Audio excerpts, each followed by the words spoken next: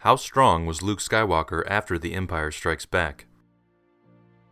There's a big gap between the power levels we see Luke Skywalker exhibit in The Return of the Jedi and the power levels he shows off after training with Master Yoda on Dagobah.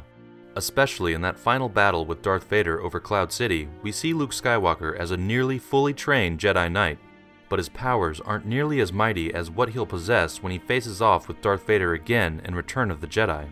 So what happened in the year between?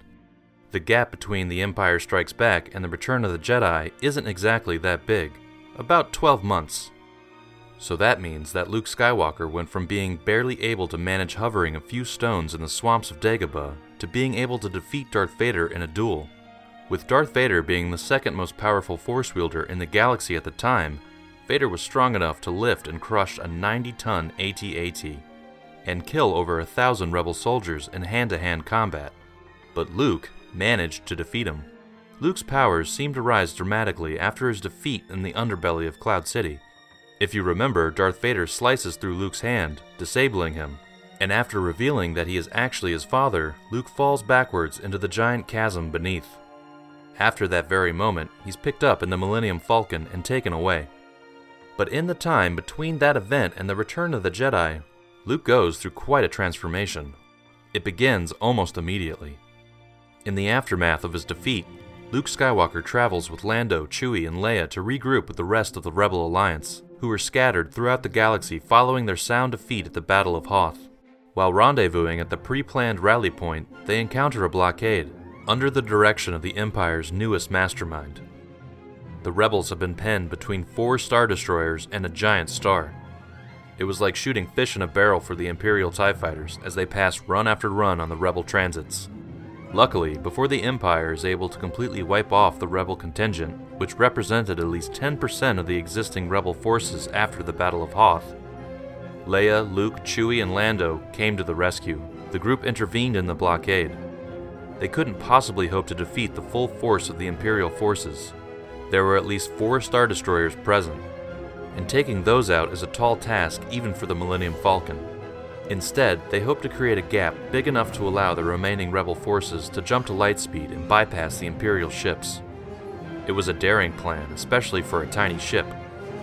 And unfortunately, it didn't go well. In a few short moments, the Millennium Falcon was overwhelmed by TIE fighters. They levied shot after shot against the old Corellian fighter and eventually knocked its shields down to dangerous levels. One more shot like that and they would be just another bundle of space debris that the assault starcrafts would zoom around. But suddenly, something took control of the TIE fighters. Every single one of them. The pilots struggled with their steering columns, but they couldn't take back command of their ships. Something, or someone, had full control. It was Luke, the young Jedi apprentice, just a few days removed from the battle in Cloud City, and his brief training with Master Yoda had used the Force to take control of the TIE fighters. He commanded Leia to take her shot, and his sister managed to shoot them all out of the sky, providing the very opening that the Rebel ships needed to get to safety. This level of power hadn't been demonstrated by Luke in any of his prior adventures. As you remember, he could barely concentrate enough to stack rocks on Dagobah or lift his X-Wing a few inches out of the muck in the swamp. But after his fight with Darth Vader, something awoke in him, and he could now command the Force like never before. Later, aboard one of the Rebel frigates, Luke recollects his thoughts. He thinks about his encounter with Darth Vader, and the secret that the Dark Lord of the Sith had revealed to him. Darth Vader hadn't killed his father. No, Darth Vader was his father. Luke couldn't accept it. If Darth Vader was his father, then that means the Jedi, his master Obi-Wan and Yoda, had concealed the truth from him. They had lied. But why?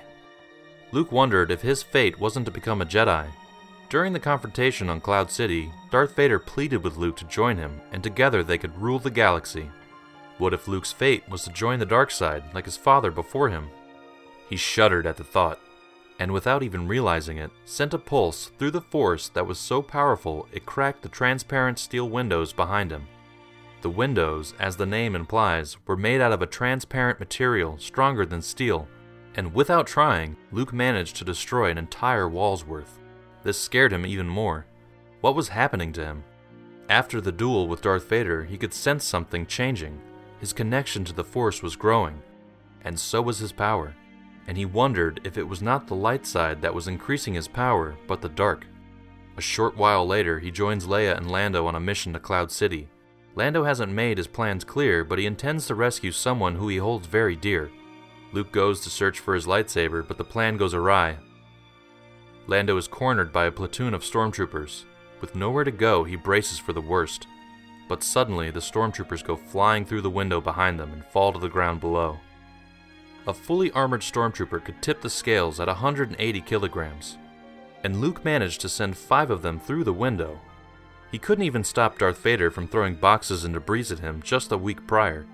And later, after Luke had rescued Lando, the 2 rebels rushed to the hangar to save Princess Leia.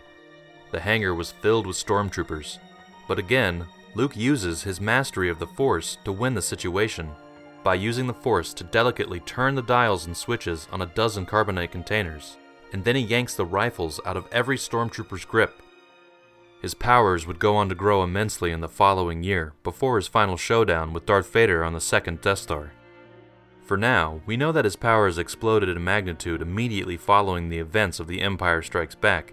Every day he gained new strength in his ability to use the Force, like taking over those TIE fighters or breaking through solid steel windows. But Luke knew that there was a risk, that he may fall like his father to the dark side.